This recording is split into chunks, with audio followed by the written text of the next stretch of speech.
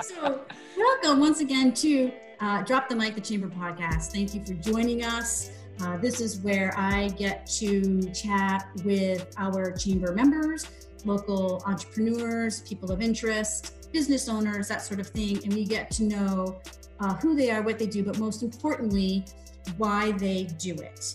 I am your host, Mo Beliveau, and I'm the Executive Director of the Chamber of Commerce here in East Hampton. And before we dive into our episode today, I want to thank East Hampton Media. They are our project partners on this particular project.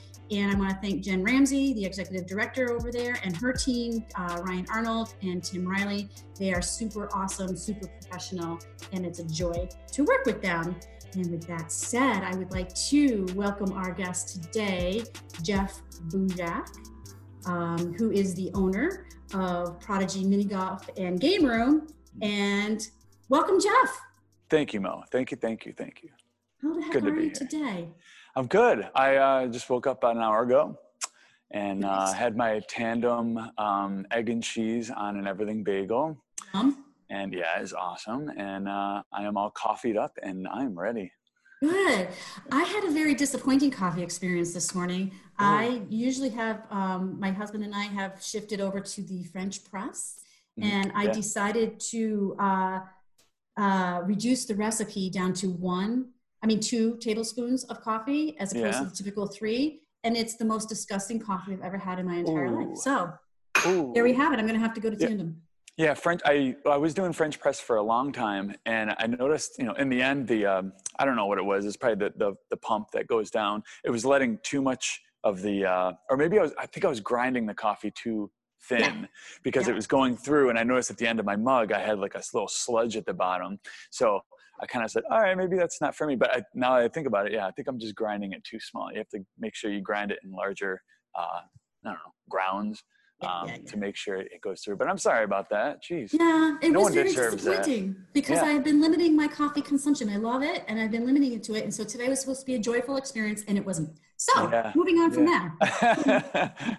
All right, so Jeff, let's get going on this conversation. And I would like to, before we go into the obvious, which is we're taping this during the times of COVID, so we'll be touching on those sorts of things. But I would like to get a little background on you. Sure. I know a little bit of background on you, but I don't know that our listeners and viewers do. So maybe we can touch on that. Sure. I think starting with your background in human services. Mm-hmm. Yeah, definitely. So that was like 4 lives ago. That was, I started working I toured on the road as a musician for 13 years. So that was I want to know about that.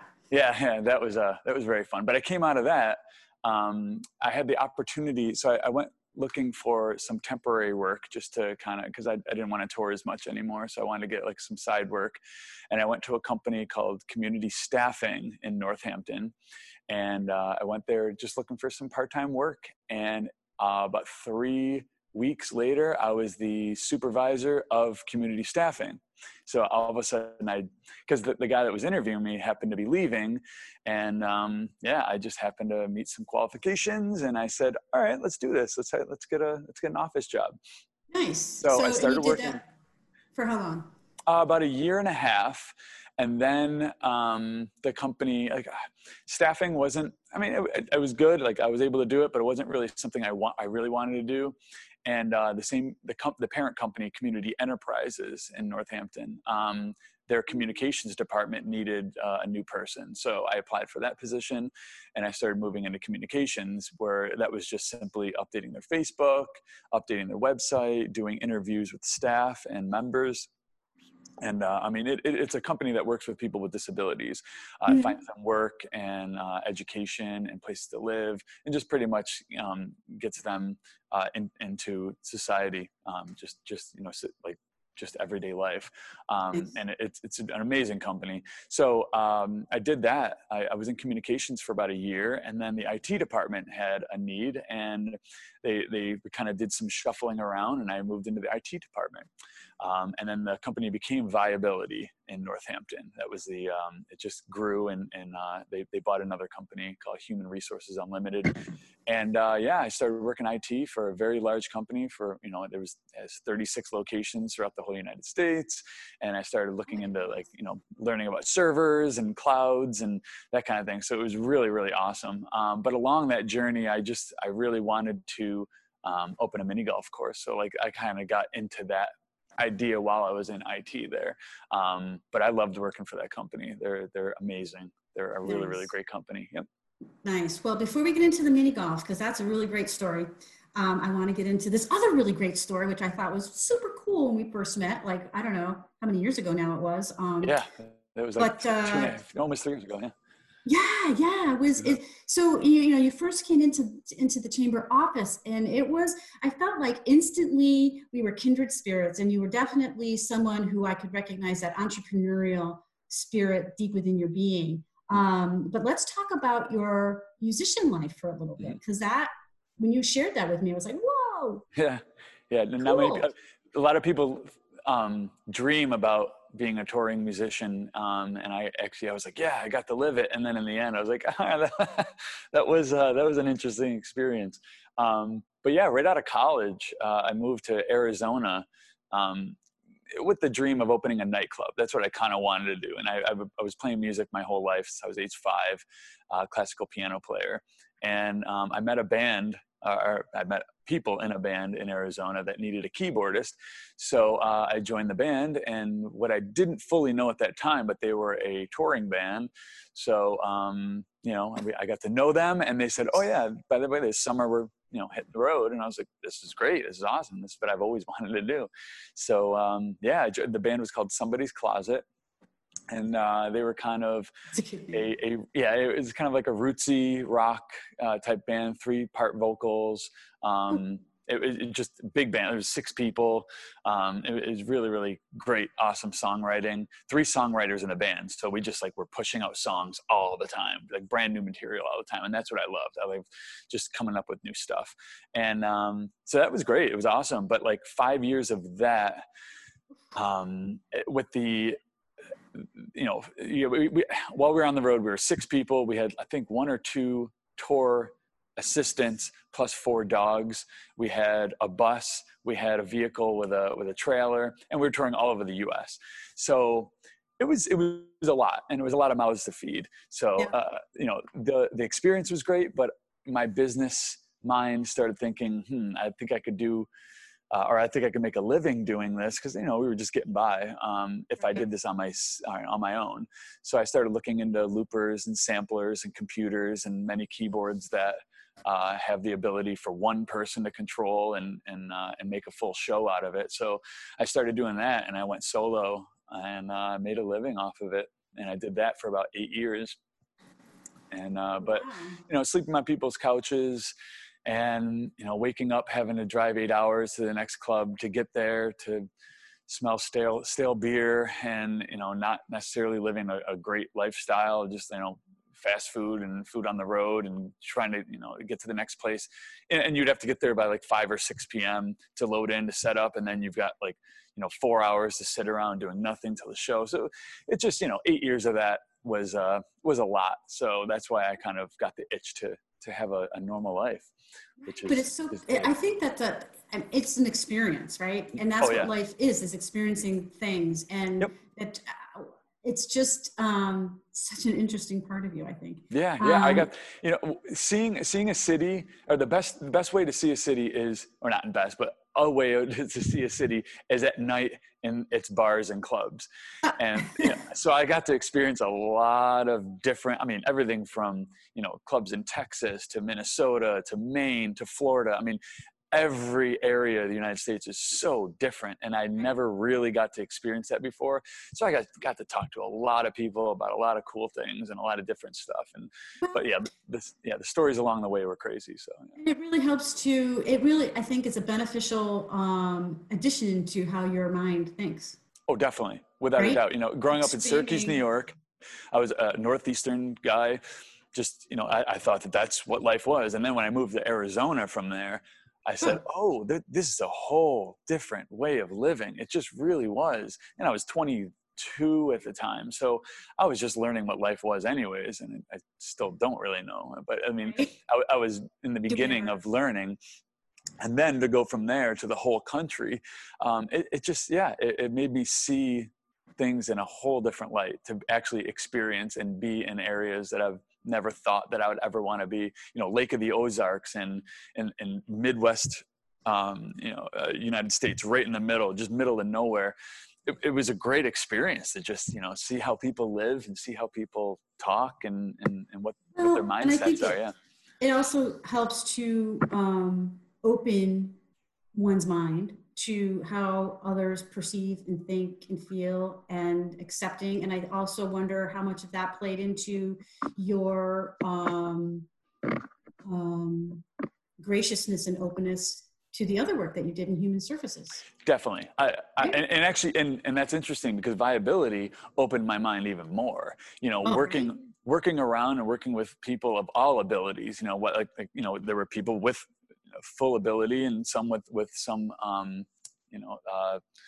thwarted ability in a way, but to see the strength of human will, to have what one would consider a disability to one, a person with that disability might say that this is nothing. I mean, this is just my life. This is how I work. This is how I live.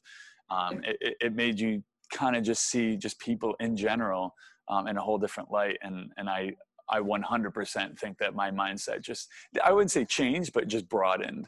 Yes. I think I was able to just think a lot, on a larger scale and communicate with people a little bit better. Yeah. Totally get that. So, and then you also had enjoyed working with record labels. Yeah. You've got recordings out there in the world. So I have 12 albums, and they're all on Spotify and all. I don't know how much I can do that. Yeah, and iTunes. I was listening this over the weekend. It's awesome. So So it was funny. I released 2 albums on my own, and then my 3rd album, I decided to take a jump and say, okay, I think I want to go full label. I want to get a manager. I want to get an agent. I want to build a team. Because up till then, it was just me. So I tried that for 1 album and jumped right back. And I said, no, I don't want to lose control of everything that I have. And that's the way it is. It's just, in general, you the more people you add to a team, the more control, I wouldn't say you lose, but that you have to give to someone else. Because, in that world, the artist is supposed to just create the art. In my world, I wanted to create the art, but I also wanted to sell it. I wanted to market it. I wanted to have every aspect of it go through me. And, my agent, my manager, and especially my label were like, no, we handle all this. And I was like, I want to handle all this.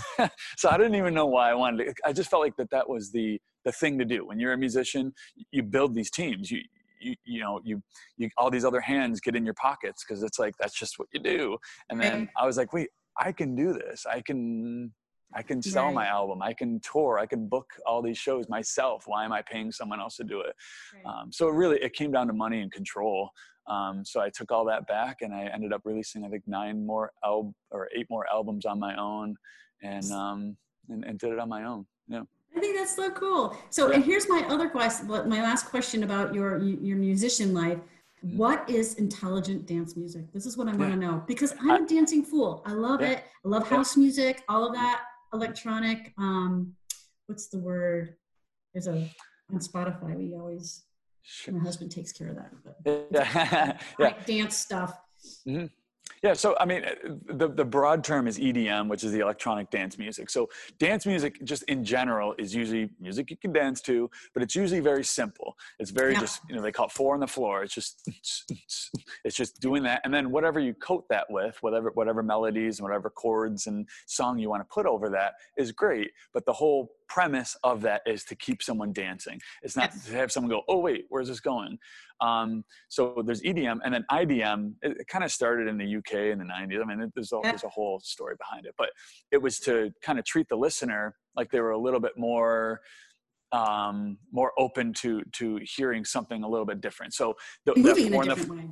Yeah, exactly. Yeah. So I still produce dance music, but the beats kind of were a little, they jumped all over the place. The timings were different. So the dance aspect of the music kind of changed. So you could still dance to it, but it made your head work a little bit more. It made you think a little bit more about what you're listening to go, oh, I wonder where they're going to go from there. Instead of EDM, which is just, all right, let's just get on the floor and dance. That's all. There's not much thinking involved. It's just releasing your energy out. Primal instincts kind of kick in and take over. Yep. Yeah. So IDM is more of a, treating the listener with an idea that they might want to investigate what they're hearing at the moment. So they'll start listening, going, wait, what is that? What's going on here? Where's this going to go? So, it causes questions. And so I created, I got into IDM, but then I went into progressive music, which is progressive electronic music, which is the subset of IDM where there's no rules anymore. Right. You're still using a drum machine, you're still using electronic stuff, but there's no rules. There's no, the beat can go anywhere. The music can go anywhere. There can be starts, stops. The timing's just all over the place, but it's still music, or it's still, it's almost like if Rush had a beat machine, that kind of aspect of things. Right. And I started getting into that kind of music, and there wasn't a lot of it out there when I started in mid 2000s or mid aughts.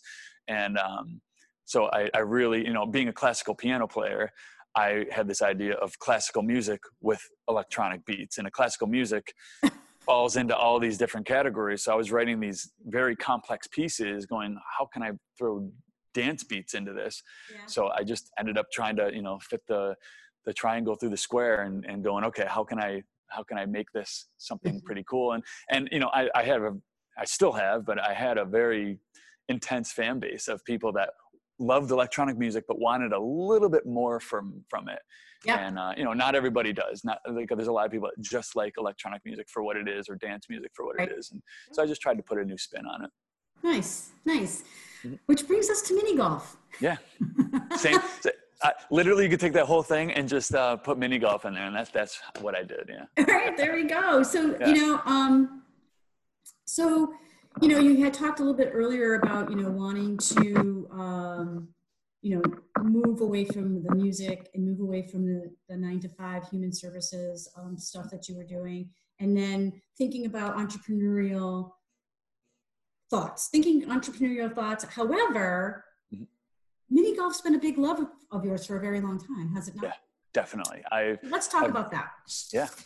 So while I was on the road touring, there was two things I like to do during the day, and it was mini golf and disc golf.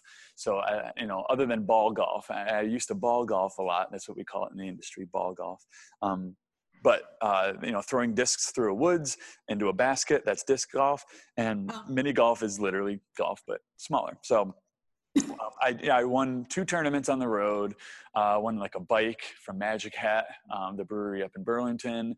I used to play, but I always thought, even when I was really, really young, that mini golf could be a little bit more challenging, could have some really cool shortcuts. And, cause I was a video gamer, so I liked really complex platforming video games. So for example, Super Mario Brothers is a very common platformer game where you jump on a ledge, but there might be a brick up there that you could hit, and there could be a warp zone. There could be a lot of things that you could get into and explore. So I kind of wanted to put that kind of mentality into mini golf, which I, honestly, touring around, I never saw a mini golf course that really gave you a lot of choices. It was just hit forward, try to make it in that hole. That's it. And that's great for mini golf. I think that's what mini golf is. But I felt like I could design something and come up with something a little bit more complex to treat the athlete a little bit, or at least give them a little bit more choice and chance and risk to try to get the best score and challenge themselves. So I designed this course, and and it was so fun to make a mini golf course. It really was. And I kind of look forward to building another one eventually too. So, well, I thought it was so fascinating when we first met and you were talking to me and telling me all about your mini golf. And I was like, and I have the vision of, the outdoor mini golf thing. And you opened my eyes to this whole other world that exists and this whole other level of what it is that you're talking about. And when you started talking to me about designing and building your course, I mean, you had it down to how many nails you needed. Yeah, that's which blew my mind. I'm like, yeah, my budget was exact. I mean, I had it down to, so I, in my living room at home in Northampton, you know, for the year before I even opened, I had half of a hole or a course hole in my living room built. So I was testing carpets. I was testing how balls were banging off of different types of wood, how ramps reacted, how the ball bounced after ramps. I mean, there was a lot of, because I mean, if I was going to build a course, I didn't want to get done with it going, I should have done this. I should have done that. So I had all this time, you know, I worked a day job, and then at night I was like, I'm not really playing music much anymore. I should kind of look into how golf balls bounce and how people could play differently. So, yeah. And I found that trajectory was everything. You know, I always felt like mini golf had curves, had bricks for walls where you could possibly hit it, but you're trying to bounce it to the left, but it hits the brick wrong and it bounces to the right, and it wasn't really fair to the player. So I was really trying to design a course that was more like a pool table in a way. Yeah. You just took the words out of my mouth. Yeah. Where those markers, you know, and I'm a huge pool player, and I love going, okay, I got to get the ball there. So if I hit there, it'll go 45 degrees, hit there and there. So that's the mentality I went into this course with. And then as long as the play and as long as it was fair and you were able to put the ball where you intended, then I could throw in all these ramps and hooks and all these cool things to distract you or to make obstacles or shortcuts on it. So you can play this course very conservatively and just putt to the hole and get the par and walk off. But you can also say, hey, I'm behind by 2 here.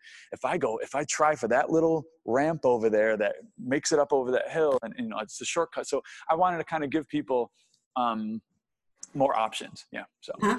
Yeah, that was my idea. Yeah. Nice. So yeah, so you're formulating your idea, and you wanted to design this this course that gave folks options out of the ordinary experience. But your whole business, your whole venue, it's not just mini golf. So let's explain to me and our viewers what you got going on over there. Sure, definitely. So, you know, the idea of a mini golf course is you pay to play the mini golf course and then you just play. So I wanted to create this room where it had a mini golf course and you still paid to come in, but there's tons of other things you can do where you're not like eating up quarters. You're not like having to pay for per diem things. The whole room was wide open to you. So it was the old like game hall theory where it's just like a foosball table there, an air hockey table there, where, you know, and I wanted this idea where if you're waiting for a group on a hole, I want a game right there to entertain you while you're waiting in a way. So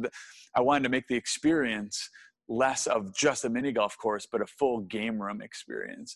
So I brought in, you know, at that time I grew up with like 8 different video game consoles. So, you know, it was like ColecoVision, Nintendo, Sega Genesis. I had N64. There was all these like, you know, 90s and 80s and 90s video game consoles. So I was like, well, you know, if I had those around the room, that might be kind of cool. So I had the idea to add those. So in the very beginning, when I first opened, I had 8 video game consoles all connected to tube TVs the way they used to be. And I went around scavenging, those and trying to find TVs that went with each of the consoles. And I mean, to this day, I have 33 video game consoles now. So it just kind of grew. Oh my goodness. Yeah, I have 17 different stations of playing video games on 33 different video game consoles, all original, all working. I learned how to repair them. And so that was really fun. So the video game aspect of my place is very different because not that I know of, no other place has the option to play old Nintendo games where you take the cartridge, you put it in the Nintendo, you push it down, you hit power, you plug your controller in. It kind of brought you back to, at least for me, the basement at my mom's house, just, playing video games again.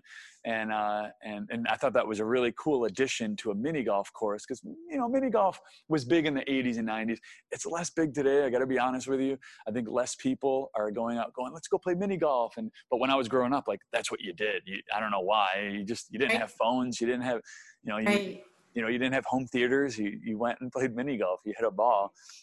So I grew up just playing video games and playing mini golf. So it was just an obvious combination. And then I have at this point, about 170 board games to play.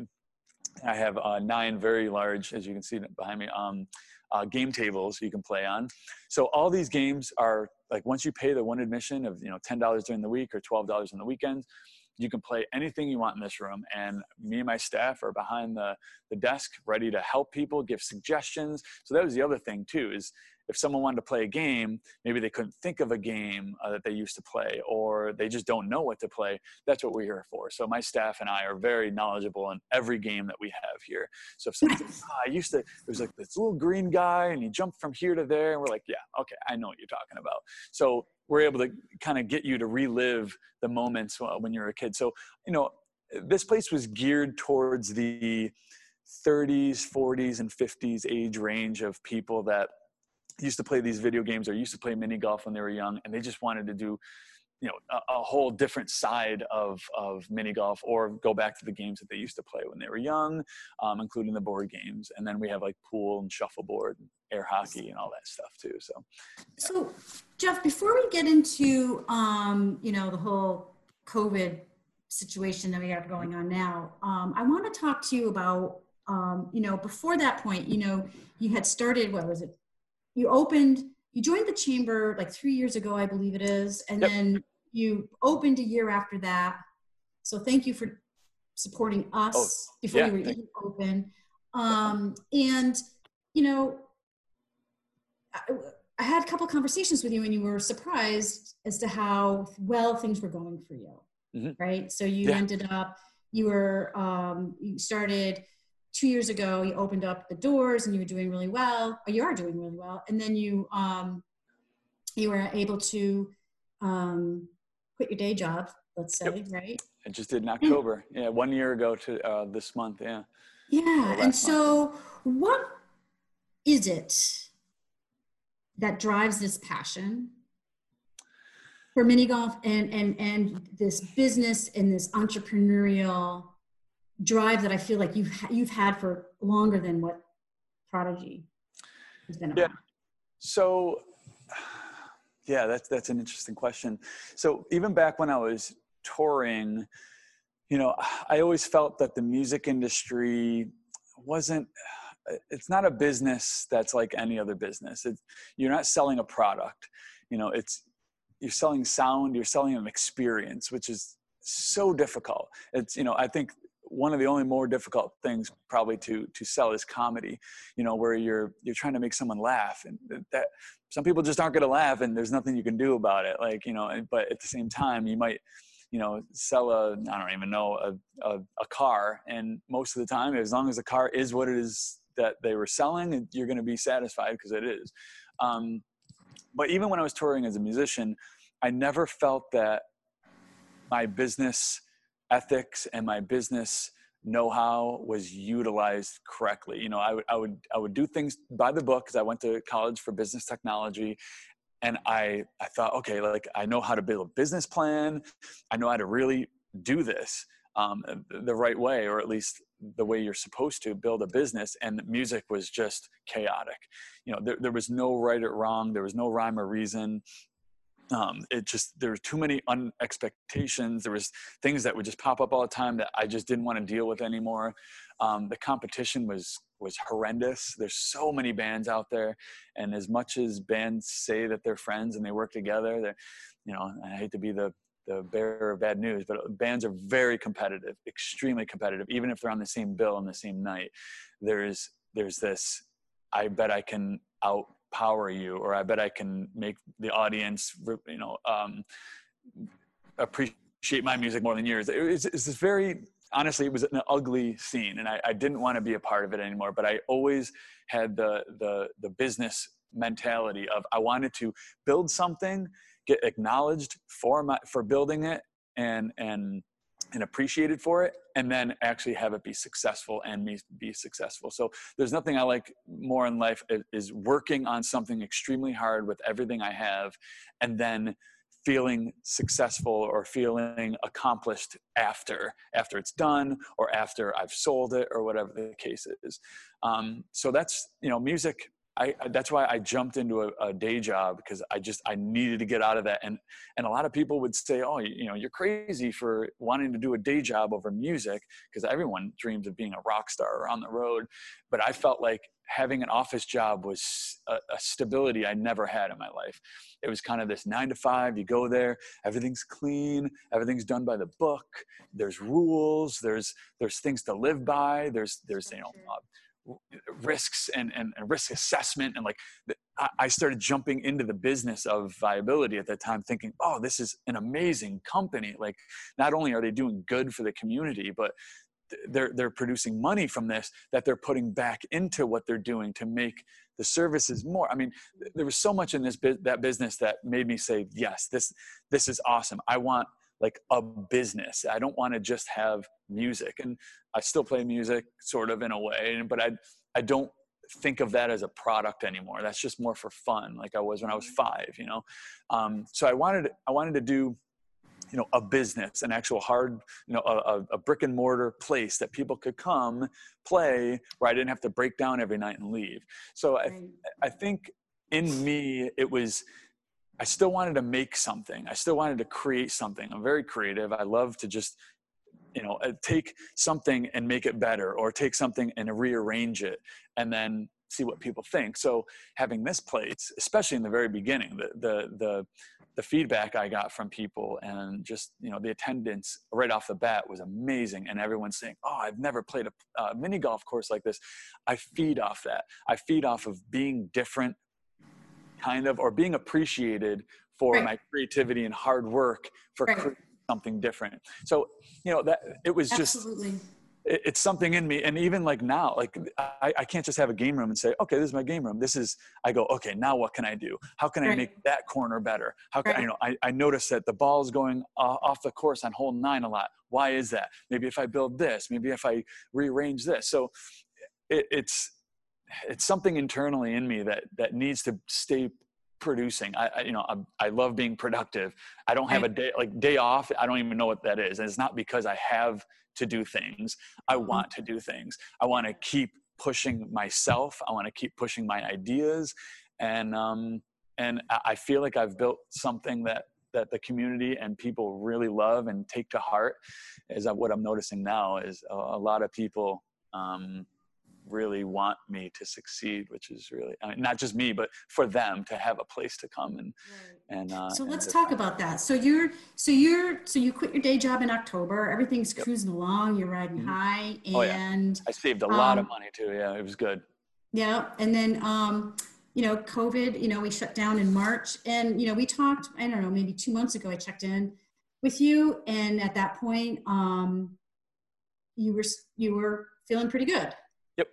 Yeah. And, So, and then. Yeah. And then it's. And then we've taken a little turn. We're going into the winter now, and let's see. There's been some adjustments made to the corresponding numbers going up, and you want to share some of that story with us? How are you feeling now? Definitely, yeah. So I opened in the summer. It was phase 3.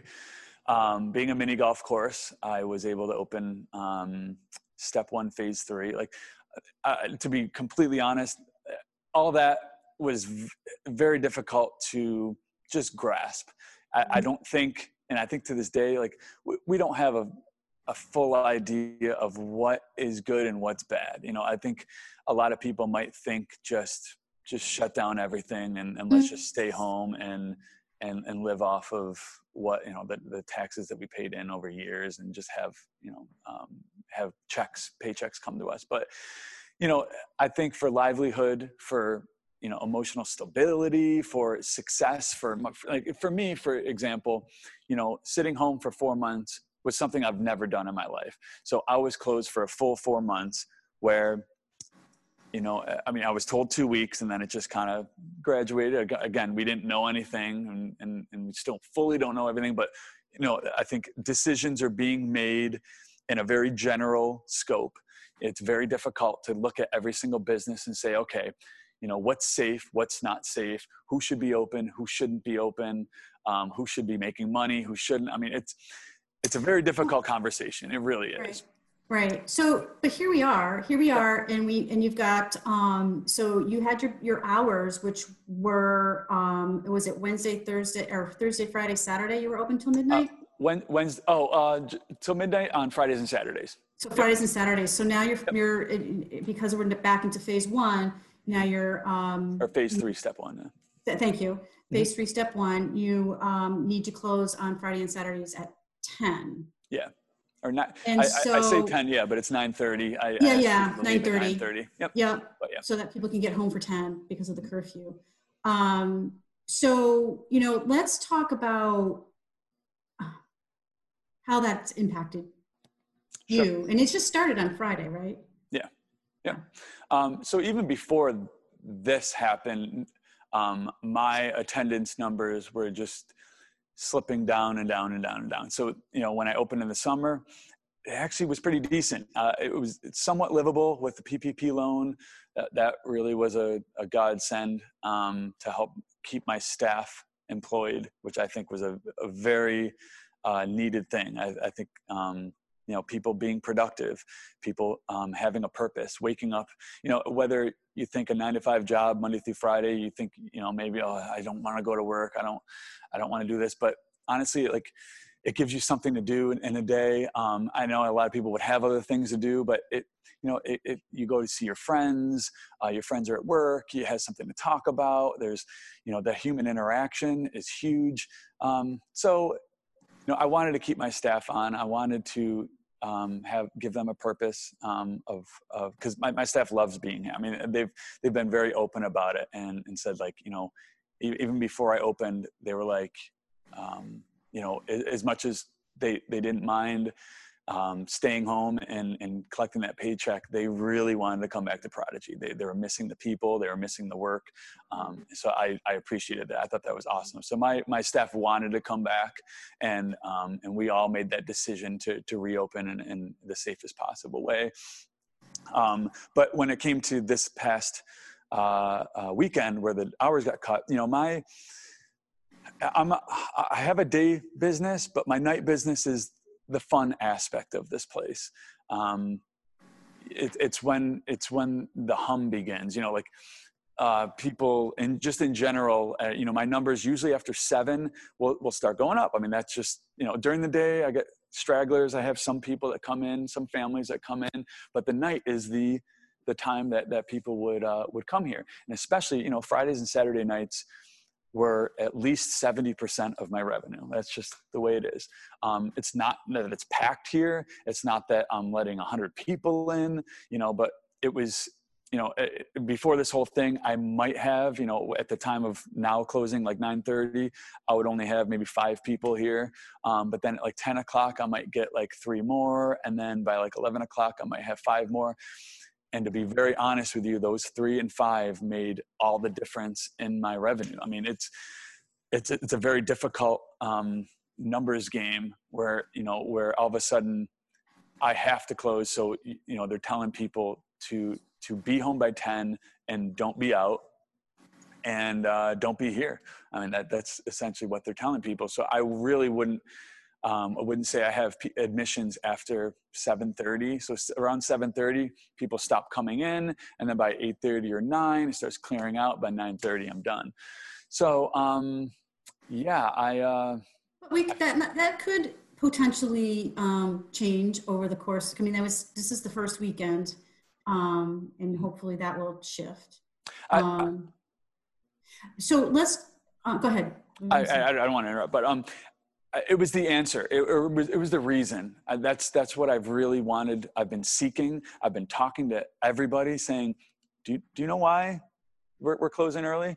And for the majority of people, go, "Oh, because of COVID." Because I guess after 9:30, something happens. I never got an answer, and I still don't have an answer. So that was like pretty much my main grudge on this. But it was, but I get it. Mm-hmm. So let's share with people what you're doing to to make it safe? Because you had talked, when we talked a couple of months ago, you were also talking about, we had to make some changes, but honestly, Mo, I'm going to keep some of these things instituted because it just makes me better. So what are those things, and what are those things that people need to know so that they can come and visit you Sure. and be confident? Yep, definitely. Okay. So mini golf in general is a very spacious, spatial environment. I mean, you are not even close to 6 feet apart. The groups are 12 feet, 15 feet apart from each hole.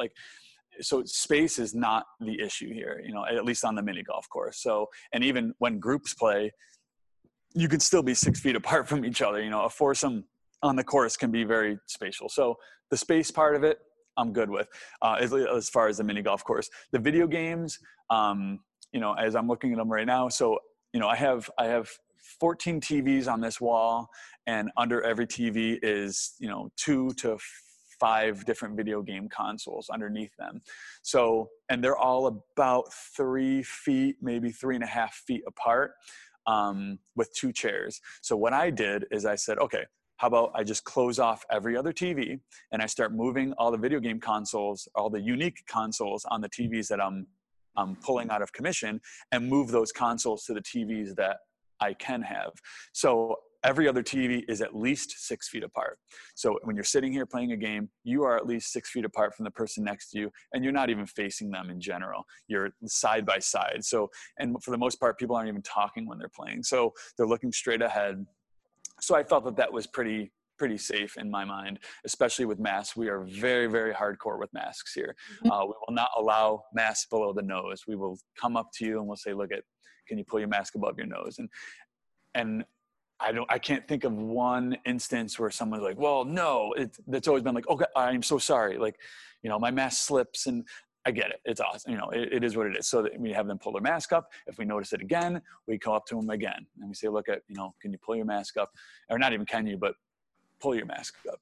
So we are very, very adamant about that, regardless of how people feel about what masks actually do. It doesn't matter to me. That argument is, I don't care. It's just the fact I tell people, look, I want to stay open. That means a lot. I want to stay open. That could mean, I don't want people infected here. That means I want the image, I don't want someone to take a picture and then in the background see someone with a mask off and then be like, wait, what are they doing? Or also, I don't want, just in general, the idea that we don't care here. It's people feeling safe. It's sitting next to someone, or at least 6 feet away from someone playing a video game wearing a mask. I think that just feels very safe to me. And whether it is safe or not, it feels safe. And I think that that's the main concern of me, of what I'm doing, is to make people feel comfortable here. I'm selling fun, or I'm selling the opportunity to have fun. And if someone's worried, if someone doesn't feel comfortable here, they're not going to have a good time. And not only that, they're going to tell their friends that they're not having a good time. Or, if someone gets infected here, I don't want a call from the health department saying, oh, well, you got it. Someone there got it. You got to tell all your people. That's the last thing a business wants. Right. So in general, I want to stay open. I want people to think that I want to stay open, and I hope that they'll help me with that. So the masks are a huge thing. So spacing and masks are the biggest thing here. We have hand sanitizer everywhere here. There's pumps everywhere. I don't even need to say that much anymore. There are signs everywhere. I have 18 signs that say wear your mask. I have 2 signs on the course that actually penalize you points if your mask is below your nose. Nice. So I'm taking this. I like that. I'm taking this to a point where you want to play mini golf. Well, you're going to take some penalty I'm going to tell them to put their mask up, but right. it puts a sense of that we do care. We care here. This isn't, we're not just throwing people into a pit going, all right, just go have some fun. Right. And not only that, but the video games themselves, we used to have all the controllers out. So we would give you a game, you would sit down, you put the game in, and then you pick up a controller and play. Well, all the controllers are behind the desk now. So we sanitize not only every controller, every game, every bin, every pool cue, every golf ball, every mini golf, absolutely anything someone touches here gets sanitized. Whether that works or not, I don't know. It's the fact that we do it and we're constantly doing it to make people feel safe. And, you know, this is a very sterile environment. We wipe these tables down all the time. The tables themselves are 4 feet apart, but what we do is we have, and I'm pointing here, so we have chairs here, but then on the other table, the chairs are over there. So there's at least 6 feet between each. And then we also tell people, just skip a table. We have so many tables. People, again, our attendance is not that big anymore. So people are very spread out here. There's how much square footage do you have over there? 8,000 square feet. Okay, then we can spread out. With 14.5-foot ceilings, and I have 14 fans here. I have windows open. I have HEPA filters in my AC units that we were running during the summer. And what I'm going to be doing is, that, especially in the winter, I'm going to be just running the air filter. So we've got 2 HEPA filters running all the time at the windows. We have fans. You know, those are all the regulations that, you know, we're following casino standards where, you know, if an 80-year-old can go to a casino and play and feel safe and be safe, there's no reason a 25 or 30-year-old will feel safe or not be safe here playing. So these are the standards that we're trying to go by, is to just make people feel safe and be safe. Right. So, you know, we're kind of coming down to the end of our time. So I'm wondering, what is it that you want to share the most about where you're at right now, Jeff? And I know that you're a very, you know, you see the world through a positive lens, you know, so, but, you know, this is not all sunshine and rainbows all the time. Definitely so, not. You know. Mm-hmm. Yep. So the one thing I just want people to know is that we are, you know, a game room, and we're not an essential business. We get it. We're not a grocery store. We're not a place you have to be. This is a choice to come here. But what I'll definitely say is, you know, if you have any fear of being around people or coming here and catching something, just what I offer is just stop by. Just stop by and just look at what we're doing. And if you don't feel comfortable, that's totally fine. You don't have to be here. And I actually want that feedback. I've never heard one thing from someone suggesting what we should be doing. If anything, people are saying, you're doing a little, like, not too much, but you're going above and beyond what you need to do. So all I ask is just people give us a chance. I think there's 2 types of people that aren't coming here. So, you know, we had a lot of regulars. Our numbers were massive last year. Like, I'm living off of the money that we made last winter. You know, I haven't had much help at all, which I've never asked for help, but it's kind of like, you know, I'm living off the money that I made over this year. So that is what it is. You know, I'm a business owner. There's a risk involved. So what I say is just give us a chance, stop by, or if you have questions, give us a call. Say, you know, what are your exact protocols? Are you doing this? Are you doing that? And I'll be completely honest with you. And again, if it's not your thing, if you don't feel comfortable with it, then this probably isn't the place for you yet. But I feel like there's a lot more people out there that would feel very, very comfortable here, and getting out of the house, coming out to play games with their friends, compete, laugh, have some fun, smile, even though we can't see each other smile anymore.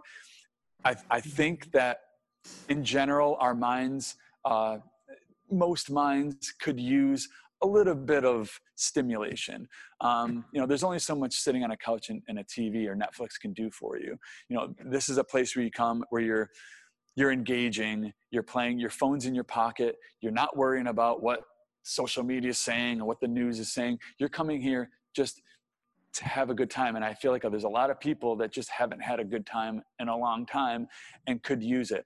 Am I saying everybody? No, not at all. There are people that probably shouldn't be here, that are vulnerable, that they don't feel comfortable being here. That's perfectly fine. But I just feel like there's a lot of others out there that just are kind of like, maybe I'll wait to go. Well, if you wait too long to go, it's just, we might not be here anymore. And that's all I'm saying is, you know, support, not just me, but support your local businesses. You know, Go to the local hardware store, go to your local grocery store. Like, keep your money local. Like, you know, this was an eye opener for me. Like, I've always been the one to be like, just order it online. It'll be here in 2 days. Like, I'm done with that. You know, this is like one of those things where, you know, I have opinions. I have thoughts, but I change weekly, I change monthly. And this year I've realized that we really do need to support our community more than ever. Meaning the business owners, and not just that, but just the residents. We need you at this point. Right. You're not only supporting our local economy, but you're supporting your neighbor. Definitely. And most of us all live here in this immediate area. So we want to keep everybody healthy. And that means Definitely. their ability to make a living as well. So what are your hours? When can we come visit you? Yeah, definitely. So, Wednesday through Sunday. So, Wednesdays, Thursdays, and Fridays, we open at 4 and we close at curfew. And then Fridays, we open at 4. Saturdays, we're open noon to, normally midnight, but, whatever time we have to close. And then Sundays, 2 p.m. to close. And then what we're doing more of, because we are ages 13 and over, because it's an environment for an older crowd. It's just the way it is. The games are a little more difficult. It is what it is, but you can read all that online, why we're 13 and over. But we're doing a lot more all ages stuff, because we definitely feeling that there isn't a lot for kids to do. And since we are a place that cares about sanitary conditions and making sure, things aren't being touched and things aren't being put back, like, we take care of this. So when the kids come in, because it's very hard to tell a kid, don't touch things, don't do it. Like, right. It's a game room. They're going to do stuff. We're constantly cleaning. We're constantly looking out, making sure everybody's safe. So every Sunday morning, other than the Sundays that we have private rentals, which we do as well, most Sunday mornings, including this Sunday, from 10 a.m. to 1 p.m. is all ages here. So we just allow kids to come in. Which is a good alternative, now that everybody's doing so much remote learning, to get out and to, maybe see some of their friends and that sort of thing. Yeah. So where can they find more information? What's your website on the web? Sure. Yep. Prodigy. Yep. ProdigyMiniGolf.com has everything. And I'm going to be launching a new website very soon as well. But that website's still up and it's great. Has all the information you need. Our address, we're at Eastworks. In East Hampton, wonderful, beautiful East Hampton. We just got our new rotary, our new traffic circle down here. Hey, no traffic. No traffic for you. It works so well. Every day I pass through that, and I've been passing through that at least 4 times a day, going home and back. So I've watched the whole progression of it, and I am a traffic circle fanatic. Yeah, I love them. I do too. They're a good thing. Yeah. And you do gift cards, yes? Yep. We have gift cards of any denomination. So you can order those online. You can come in to order those. We also have memberships, unlimited memberships. So it's like per month, you can come and play as much as you want, as many times, like $40 for a month kind of thing. It's a great gift for the holidays. I agree. We also have punch cards, save you $2 off an admission if you buy 10 admissions ahead of time. So it's like a $100 punch card, but it's 10 admissions. So instead of the 12, it's $10. I also think too, there's a lot of, there's a lot of holiday parties that are not going to be happening. So this is a great way to say thanks to your employees and something different. Yep. Unique. Staff days. Yep. And, So we do our rentals, and that's one thing we're really starting to get into is private rentals of corporate functions. We have a huge projector. We have wireless mics. You can actually have a small conference here. You can have a small meeting here, and then treat your employees to a game room for an hour. I mean, there's a lot of possibilities here. And actually, this sounds pretty good being a musician. Yeah. Oh, yeah. Oh, believe me, the lights, like everything in here I've designed, and I made sure that there's no feedback on the PA at all. Like, I make sure it's proper and it's done right. Yep. All right. Well, Jeff, I want to thank you for spending time with me today.